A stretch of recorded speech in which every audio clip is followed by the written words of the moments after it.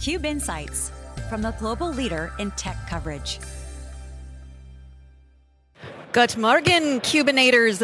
We are here in Copenhagen, Nutanix.next. I'm your host, Rebecca Knight, along with my co-host, Stu Miniman. What a beautiful day in Copenhagen. It's such a pleasure to be co-hosting .next with you. This is a company that you have really been watching for a long time.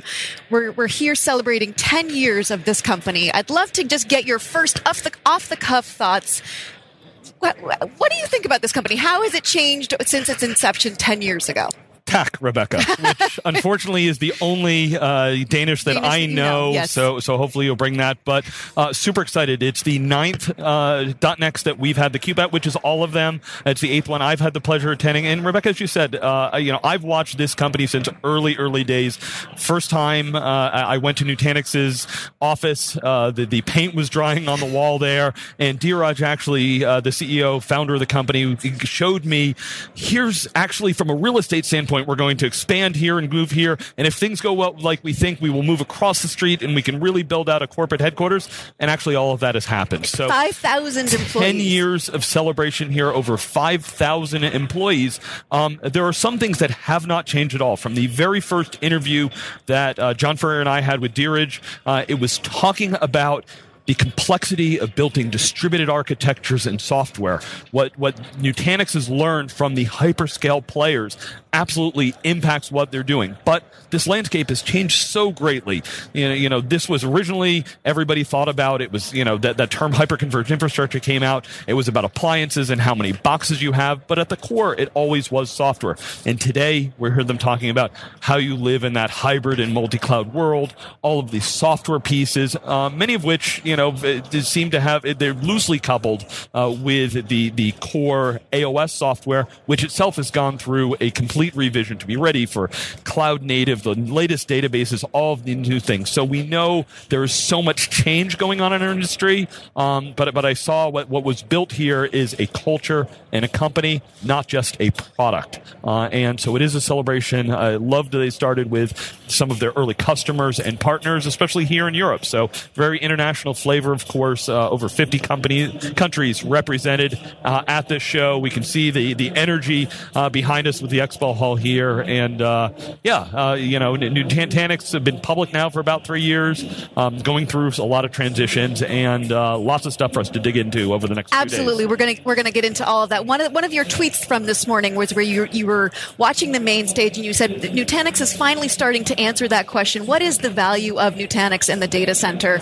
You have a devoted Twitter following, Stu, so we're all dying to hear how do you see them answering that question, and is it enough? Well, it's actually how they fit into the hyperscale data centers, because we know where Nutanix fits in the on-premises data center. That's where they've lived. But as customers are figuring out, and the thing that gets talked about a bunch here is the technology that most of the customers use here is virtualization, and VMware, of course, still has a dominant position in this environment. While almost half of all Nutanix nodes that shipped in the last year use AHV, the Acropolis hypervisor, which is free. It's by Nutanix. It's based off of the KVM open source. The rest of them are using predominantly VMware. There's a little bit of Hyper-V in there, but when you go to that cloud environment, I want some of the same software stack. I want to be able to put there. So, there's one of the nuggets that they showed towards the end of the keynote today, and they've teased it out a little bit over the last year. It's what they call Xi clusters. So that is their stack, or what they call X in some of those clouds. The first one, interestingly enough, is AWS, and I say interestingly because Google has been a solution that Nutanix has been working on, but AWS is actually opening up bare metal instances. So it doesn't mean, we take our stack and we put it on the side and we have specialized hardware. It's the EC2 bare metal instances that we're going to be able to run the Nutanix software. And we've seen a number of companies out there. Pure Storage is one. Dave Vellante and Lisa Martin were at that show not that long ago talking about if I am truly software and I'm independent of location, how can I integrate into some of these environments? So that's where we see Nutanix looking to go. It's in tech preview with AWS. GCP is something they can do for demo environments, but it's not yet open to be able to put in production environments. The hope from Nutanix and others is that Google will open that up. Google is positioned themselves in the open cloud, and then Azure will be there too. So other clouds. So when customers choose their environments and their own data centers, their hosted environments, the public clouds, we know there's going to be a lot of moves and changes, and it's not going to be a one-way or a one-time thing. So I want to get solutions that give flexibility and allow me to place where I want to, and then move things as my strategy needs to adjust. So really interesting stuff. Definitely something we'll geek out with here at the show. Well, talking about the competitive landscape, this is a company that is a solid number two. You've talked about this a lot in your analyst reports and at these various shows. To VMware, this is a two-horse race. There's a lot of money to be made in this market. Where do you see this is a company somewhat under pressure, but where do you see Nutanix's strengths, and where do you see its biggest obstacles to overcome, especially as it goes head to head with VMware? Yeah. So from the early discussion about hyper-converged infrastructure, it is down to two companies, and it doesn't get talked as much as it might have a couple of years ago. There were some of my peers in the industry, 3-4 years ago, there were like 30 companies out there. There were a few acquisitions. Cisco made an acquisition. HPE made an acquisition. VMware has their offerings out there, but really it is two, lead horses out there. If you talk from a revenue and a dollar standpoint, it is VMware and their partnerships there. Dell, of course, has the leading offering from VMware, and then Nutanix is strong, and Nutanix is growing customers. They've got over 14,000 customers. They added over 3,500 in the last 12 months.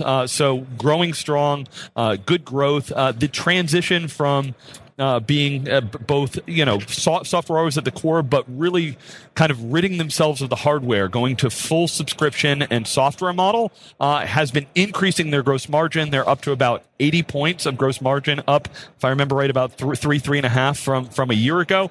It has moderated their revenue, because if you look traditionally and say, okay, what's their bookings and what's their billings, it is flat to even down a little bit, but that is because you're shifting from, I'm pulling along a whole bunch of stuff that I'm really not taking margin on, to pure software. So they believe they're past the toughest piece of that transition, and I'm sure Dheeraj will be talking about that. They've done the fastest transition of any company that's done this. He sits on the board of Adobe. Adobe went to that subscription model from just software subscription, so they're doing that. But the big change is really, if you talk about, Nutanix is number two. Well, that's the hyperconverged market. That's what we were talking about a couple of years ago. When we're talking the multi-cloud market, you're talking about companies like Microsoft and Google and Cisco and, of course, VMware competing there. And Nutanix would not be one of the first ones that I would mention, but they are well positioned to help their customers. And what we need in cloud is the simplicity that hyperconverged solutions like Nutanix brought to the data center. So Nutanix has that opportunity to reach a much broader audience and a much broader market, to go from the 14,000 customers they have to literally hundreds of thousands of companies out there that need these types of solutions. And if they are to be 10 years from now, at their 20 years, looking back and saying, where do they fit in cloud? Where are they as a true technology software company for businesses? That is the mark that they will need to make. And what you're saying about the simplicity, that is the message that we are given here today, is that this is all about simplicity, choice, and delight. Make computing invisible. And do you think, that's their message. That's the marketing gambit here all together now. Do you think that is it going to work? It is clearly what you say that the market needs, but does Nutanix have the staying power in your mind? So, Rebecca, I think you'll agree. What's nice is when you hear the customers out on stage, they actually give you the reality. And it is, in the early days of these shows, it was, I love Nutanix, it gave me my weekends back. The quote that I had from a customer that I spoke to getting ready for this show is, what I loved about this, they actually had a customer that the main IT staff was not really in favor of going Nutanix. They were certified and knew how to use the existing hardware and software, and had spent years working on that. And they followed the rules. And he said, I don't want IT to follow the rules. I want them to try things. I want them to break things. I want them to be able to get ahead of the business and not just meet the requirements. So he said, we're ramping up our spending on training and education and sending them to events like this. And Nutanix is an enabler because it doesn't just work. It exceeds their expectations. It is better performance. They have headroom to be able to try things and throw things at it. And that is exciting. So it's not just, as I said, this interesting box that I stick in a corner and I don't worry about it. It is changing that culture. Something I've been looking at, can some of these technologies actually drive some of that cultural changes? Because traditionally it's, executive mandate, you put something new in and everybody fights against it. So some of this can actually be from the ground level up is I get into these tools and solutions and it changes my workflow. It changes how I work between groups. How do I get the developers involved? There's a lot of talk about the applications.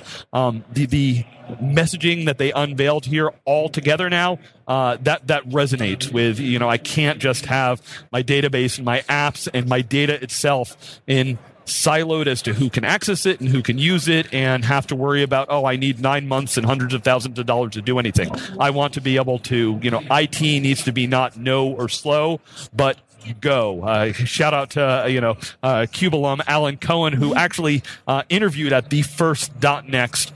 So he was, early supporter of Nutanix, and that's what the kind of the developer-driven mantra is. IT very much working with the business, and if it can drive innovation. I mean, Rebecca, we've been talking about that from a cultural standpoint. You are stepping into my wheelhouse, to quote another very important female leader at the moment.